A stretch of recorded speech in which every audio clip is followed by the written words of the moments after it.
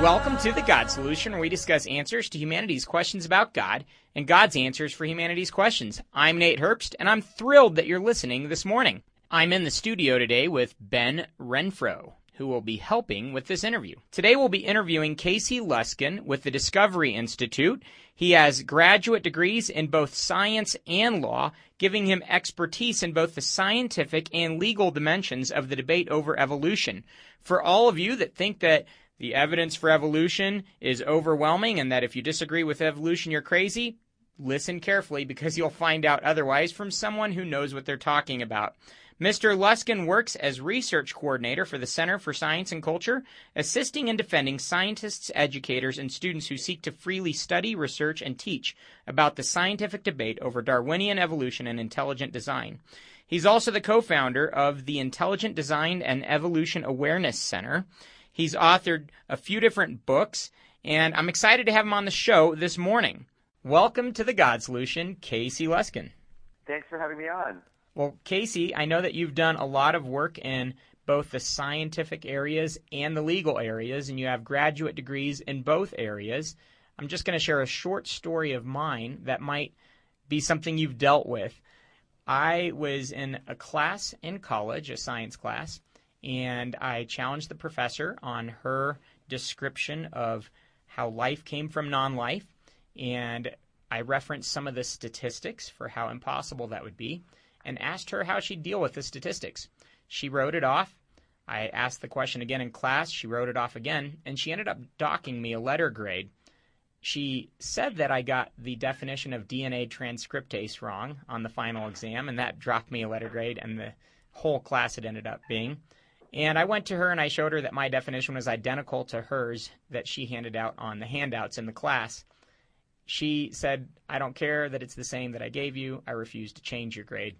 And that was my first experience with being academically punished for my willingness to follow the evidence or to consider the statistics that the academic norm refused to consider. You deal with this kind of thing kind of often, correct?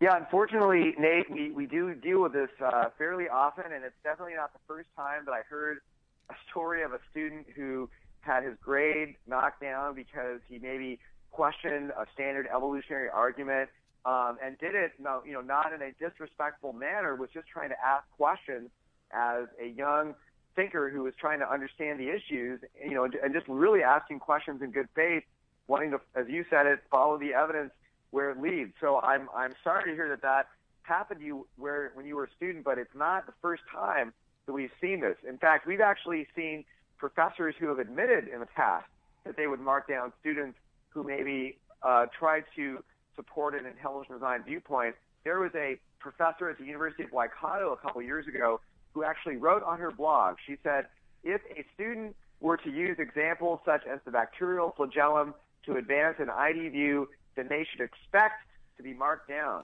And this is a very rare example where a professor was openly admitting that they would mark down a student. We've heard many other cases and situations where students were marked down or threatened with being marked down for, asking a question that challenged the standard evolutionary view and so forth. So it's unfortunate. And so your professor essentially, what ended up happening in the end? Did you end up having your grade diminished at the end of the semester because of your views, or were you able to make back up some of that work? What ended up happening to you? No, well, that was on the actual final. And so that letter grade drop on the final ended up being a letter grade drop in the entire class, and there was no way to make it up.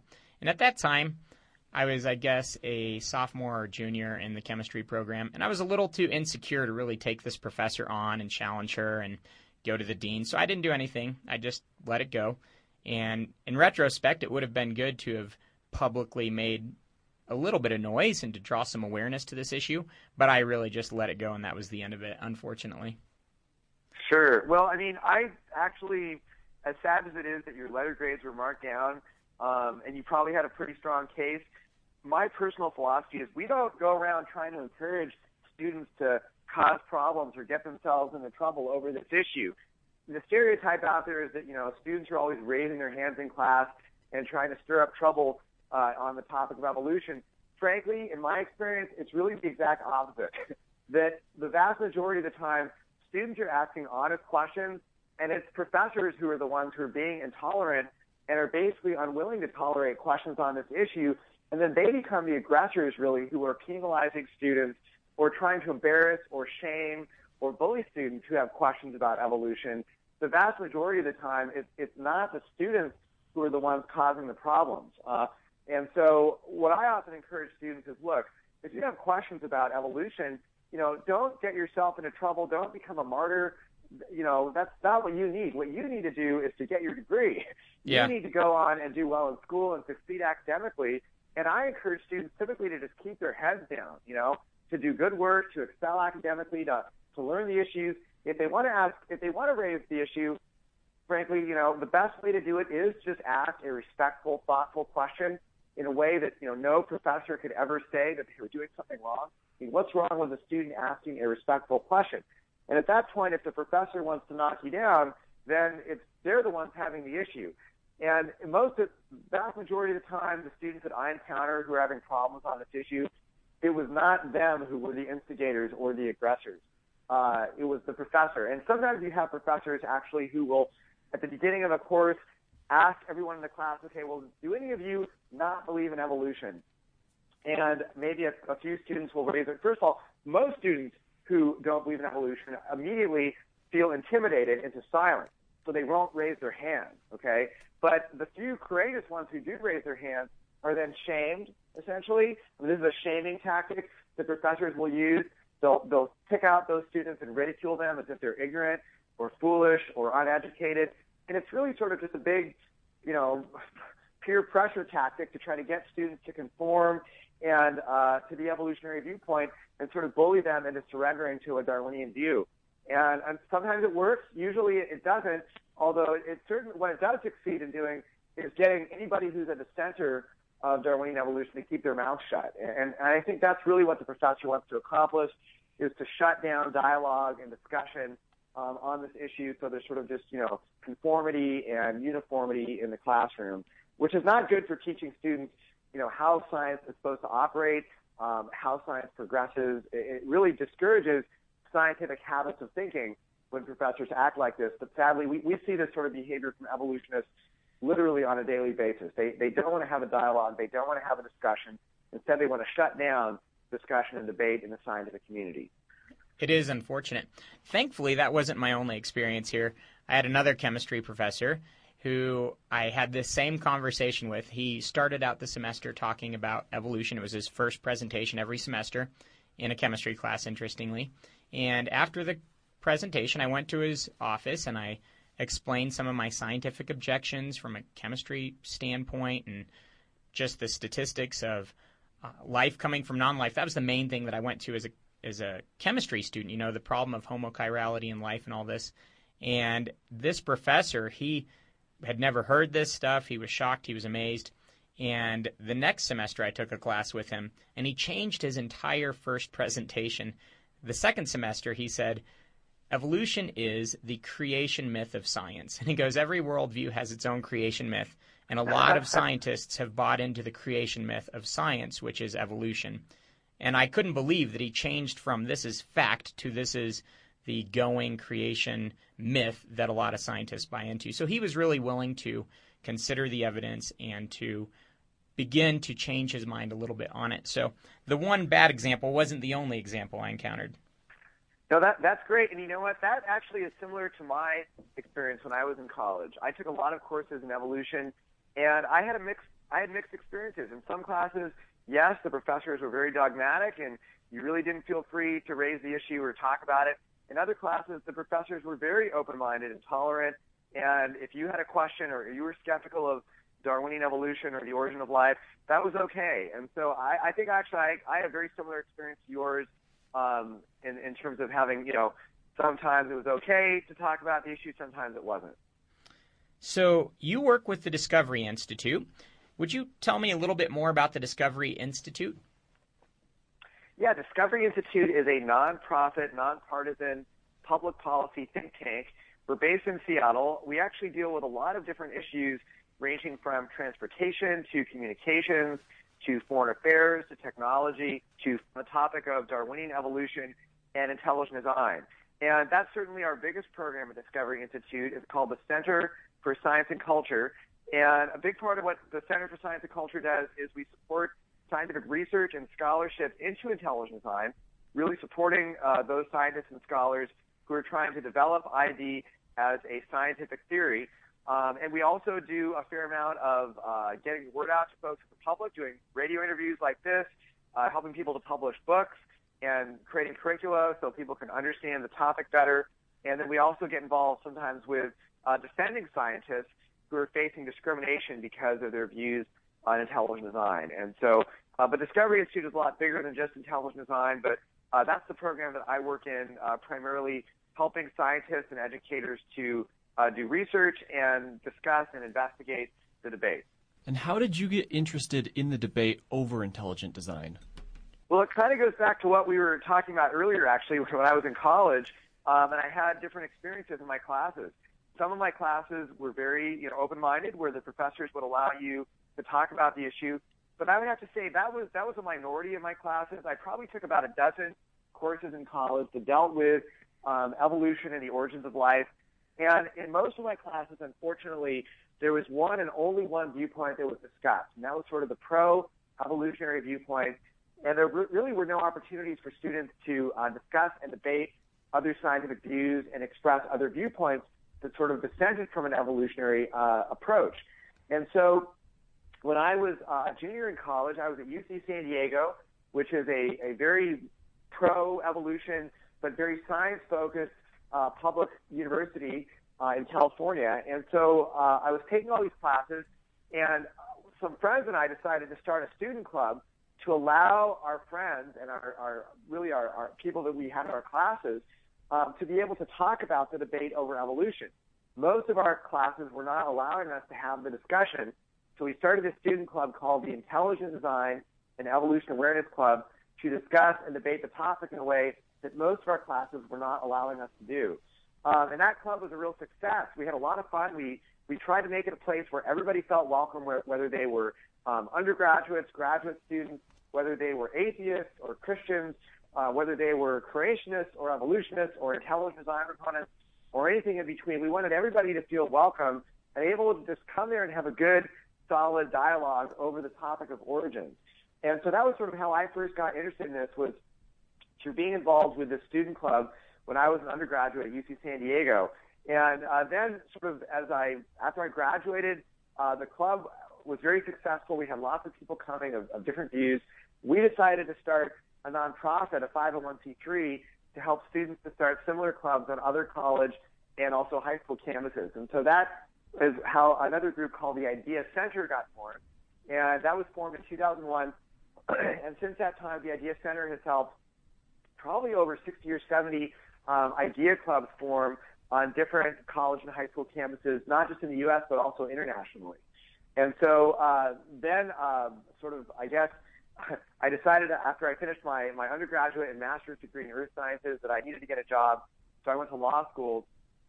And while I was in law school, I continued to study the topic, but more from a legal angle rather than just a scientific one. And so I actually took a few courses in constitutional law and did an independent study in the topic of teaching evolution in public schools and teaching intelligent design and all of the legalities related to that. So that sort of just increased my interest in the topic, and so somehow eventually I found a job working at Discovery Institute where I get to work in the issue, which is a lot of fun. That's exciting. If you're just tuning in, you're listening to The God Solution on KDUR 91.9 FM and 93.9 FM in Durango and KDUR.org online. We're talking to Casey Luskin of the Discovery Institute, an intelligent design expert with graduate degrees in both science and law, who approaches this from both the scientific and the legal perspectives. It's been a great interview so far, and I hope you tune in for the rest of the interview. The audience is aware of some of the different reasons that we cite very often for not buying into the general theory of natural evolution. I've often said on this show that the transitionary evidence, both in the fossil record and even in the genetic record, is lacking. And by that I mean in the genetic record, if junk DNA is not junk DNA, then the whole pseudogene argument seems to fall apart. The mechanism of evolution is insufficient. Natural selection does happen, but natural selection working on positive information increasing mutations does not. Life does not come from non-life. The existence of information and design are inexplicable through purely random processes. And then the start of the universe from nothing a finite time ago is the ultimate question that a naturalistic worldview would not be able to answer.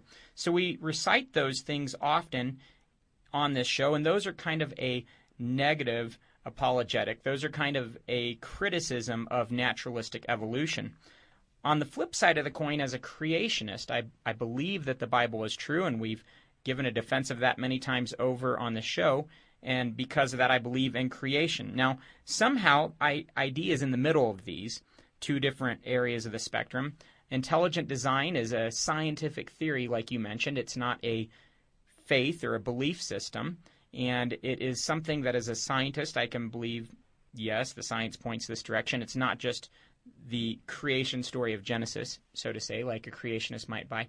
I think a lot of times people conflate the two. In fact, just walking in this morning, we saw a guy here in the studio, and he said, yes, ID and creationism are identical, and they're bleepity bleep. And so what is going on here? What is intelligent design? Why are people just conflating it with maybe a faith or something like that and refusing to see the scientific validity of it? Okay, great questions, Nate. So, what is intelligent design? Well, intelligent design is a scientific theory which holds that many aspects of life in the universe are better explained by an intelligent cause rather than an undirected cause like, say, natural selection. And as you mentioned, you guys talk in your show a lot about sort of the negative case against Darwinian evolution. And sometimes intelligent design is mistaken as strictly being a negative argument against evolution. That is not what intelligent design is. Intelligent design includes a very strong positive argument, which is based upon finding in nature the kind of information and complexity which in our experience only comes from intelligence. So I can give you a really brief example here. In all of our experience, whenever we find something like a language-based code, that always comes from an intelligent cause. Whenever we have experience in the natural world around us with a language-based code, and we know where it comes from, we know its origin, in the world around us, it always traces back to a mind or an intelligent being. And so what do we find is at the very, very heart of life. At the very heart of life in our DNA is a language-based code. I mean, leading scientists, Francis Crick, Richard Dawkins, Francis Collins, they all acknowledge that at the heart of life is essentially a digital code that uses computer-like programming to convert information from our DNA to be able to generate some kind of an output, which essentially is proteins. Our DNA contains a language-based code that contains computer-like commands that are processed by the machinery of our cells to convert that information in our DNA into protein-based machines. But where in our experience do things like language-based code, computer-like information processing, or machine-like structures come from? In all of our experience, each of those things, language-based code, computer information processing, machine-like structures, those things always come from intelligence. But yet that is exactly what is at the heart of life. So we think that intelligent design is a compelling, positive explanation for what we see at the very heart of life. And really the only way to explain using a positive argument the origin of what we see in life, life's language-based code in our DNA, the information processing that goes on through the molecular machinery in our cells, and then the very fact that our cells are full of these machine structures, the only way to explain the origin of those things is to invoke an intelligent cause. And indeed, when you look at the technical literature and you look for unguided evolutionary explanations for DNA, for the genetic code, for the molecular machinery in our cells that does all this information processing, you don't find anything remotely close to an evolutionary explanation. So yes, you can certainly make an argument against an evolutionary paradigm for explaining these complex features, but if you want to make a positive argument for where they came from, you're going to have to go to intelligent design, because in all of our experience, a language-based code, machine-like structures, computer information processing, those things come only from intelligence in all of our experience. So the best explanation that we would say is intelligent design. So that, in a really, really brief sort of 60-second nutshell, is the scientific case for intelligent design. It gets a lot more technical, a lot more complicated. There's a lot more to talk about than that. But that's the essence of the argument. It's a positive argument that uses the methods of science to make its claim.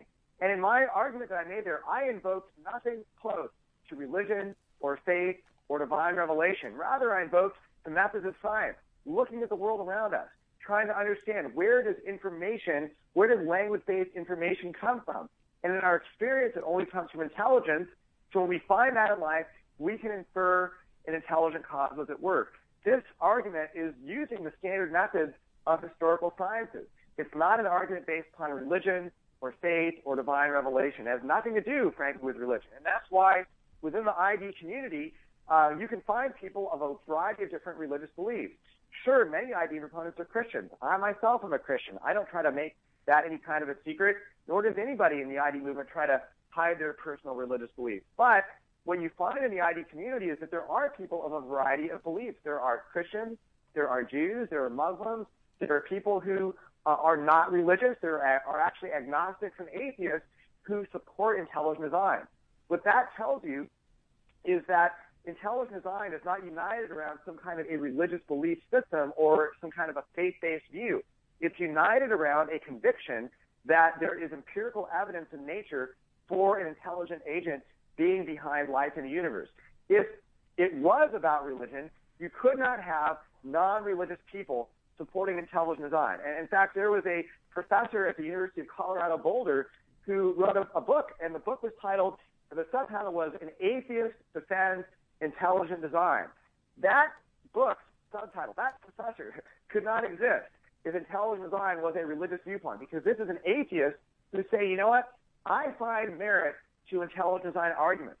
He came to it with no religious commitment, and yet he saw merit to the argument. That is because intelligent design is not a religious argument. It's an argument based on the evidence. So when people like, your friend that you mentioned that you spoke with earlier today, when people try to conflate intelligent design with creationism, in my experience, that is typically an attempt to dismiss the arguments for intelligent design without actually addressing them. It's actually an attempt to avoid dealing with the arguments and the evidence for intelligent design. And I suppose before I say anything else, and this can be said real quick, we should probably also explain what is creationism and how is ID different from creationism. Well, creationism is basically the viewpoint that we can find scientific evidence that supports some kind of a Genesis-based account of the creation of the world, and it always appeals both to a supernatural or divine creator, and it always tries to get into some kind of a religious view of some scriptural text explaining how we can harmonize science with this religious text, like the Bible, like Genesis, and so forth. Intelligent design is different from creationism. It doesn't start with the Bible. It starts with the data. And it says, what can we learn from a strictly scientific investigation of the data? And then it says, okay, well, we can actually look at the data and find a scientifically based case for intelligence. So ID is different from creationism because it does not start with some religious text. It starts with the evidence that we see in the world around us. And it's also different from creationism because ID limits its claim to what we can learn through a scientific investigation. So creationism will always make conclusions about the identity of the designer, whether the designer is supernatural or natural. Creationism will always get into religious conclusions about, you should believe in this divinely inspired, holy book. And that's fine if creationism wants to do that, but ID is different. ID does not get into those religious questions. Rather, it simply infers that an intelligent cause was at work and does not try to address religious questions about maybe the identity of the designer or, what kind of a church we should go to on Sundays or Saturdays or whatever day you want to go. It doesn't get into those questions. ID is about making scientific conclusions. Another major difference, and I'll say this real quick, is most people, when they think of creationism, think of the young Earth, 6,000-year-old Earth view of creationism where, people believe the Earth is very young. ID definitely does not take that view. The vast majority of leading ID proponents, myself included in that, accept an old Earth and have no problem with the Earth being billions of years old. So those are some of the differences, I would say. I think a lot of times when people conflate the two, it's a powerful straw man attack. They're not attacking the evidence. They're actually attacking a straw man. Another thing that I think is important to notice is in the intelligent design community, we have fewer biases than those outside. As a naturalistic scientist, you come to the table and evolution is what's been called the only game in town. You don't have an option. You have to come up with a natural solution, so that's all you got. In the intelligent design approach, there is no bias like that. You're coming and you're saying, we're willing to look at the evidence regardless of what it is. We're not limiting our possibilities to only one type of cause, a naturalistic cause. So I think you have fewer biases. In other words, you're freer to actually investigate the evidence at its face value. Also, I think Dr. Behe in his book, The Edge of Evolution, made a great point that if naturalistic evolution is false and we're buying into it, this is going to undermine all of our scientific endeavors because we're looking at the world with a wrong set of lenses. Whereas if we can look through the right set of lenses, we're going to be able to do all of science with a better perspective. So he said that getting this right is actually really important to the rest of science. We can't miss this. Is that correct? I completely agree with everything you're saying. Intelligent design's motto is basically, let's follow the evidence wherever it leads. So ID is not constrained by philosophical preconceptions or predeterminations of what the answer has to be. If the answer to a particular question is, material natural causes, ID is completely fine with that. But if the answer is intelligent design, then ID has the freedom to follow the evidence in that direction as well. This, as you very correctly put it, Nate, stands in stark contrast with a naturalistic mindset, which basically predetermines all of the answers and says all of the answers to scientific questions will always refer only to material causes. And intelligent design says, you know what? Science is great. We can use science to infer material causes, but we can also use the methods of science, repeatable, reliable methods of science, to conclude that an intelligent design was involved as well. And so ID is much freer than naturalistic evolution to find answers to scientific questions because it's not restricted by these philosophical preconceptions. And as you said, when you have those preconceptions there, that limits what science can discover, and it might prevent us from finding the truth. So I would think if you really want to seek truth, science is great. Let's use science to seek truth. But if you really want to seek truth, you're going to have to get rid of the philosophical preconceptions. You're going to have to be opened up to the possibility that an intelligent designer was involved in the history of the universe. Well, I hope you enjoyed this interview with Casey Luskin. You'll have to tune in next week for the second part of the interview. This was just the first. You can get this at GodSolutionShow.com and tune in next week to hear the rest of the interview. The evidence for a creator that created this universe and this world intelligently is overwhelming. If you've never come to a point of saying, yes, I need that creator in my life, today is the time that you could do that. We've discussed the evidence for Christ on this show for a few years now. And if you're at the point where you want to put your faith and your trust in Jesus, I would ask you to verbalize that through prayer this morning. Coming to him saying, Jesus, I need you. Thank you for dying on the cross for my sins and rising again to give me new life. I ask you to forgive my sins, and I ask you to come into my life to be my Savior and my Lord. Well, if you took that step this morning, the Bible says that you have been adopted into Christ's family and that you can look forward to a life with him on this planet and an eternity with him in heaven.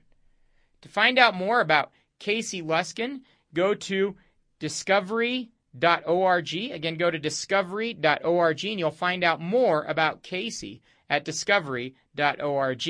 And you'll find out more about the Discovery Institute there as well. I'm so glad that you listened. Before we get off the air, I got to say happy birthday to my dad. Dad, you're the best dad that anyone could ever ask for. I'm so thankful for all that you've done for me and for how you've continually encouraged me in my walk with God. I love you a ton, Dad, and I hope you have a wonderful birthday today. Well, thank you so much for listening. Like I always say, an open mind, honest heart, humble disposition, and diligent search always lead to Jesus. Thanks again for listening. Have a wonderful Sunday afternoon.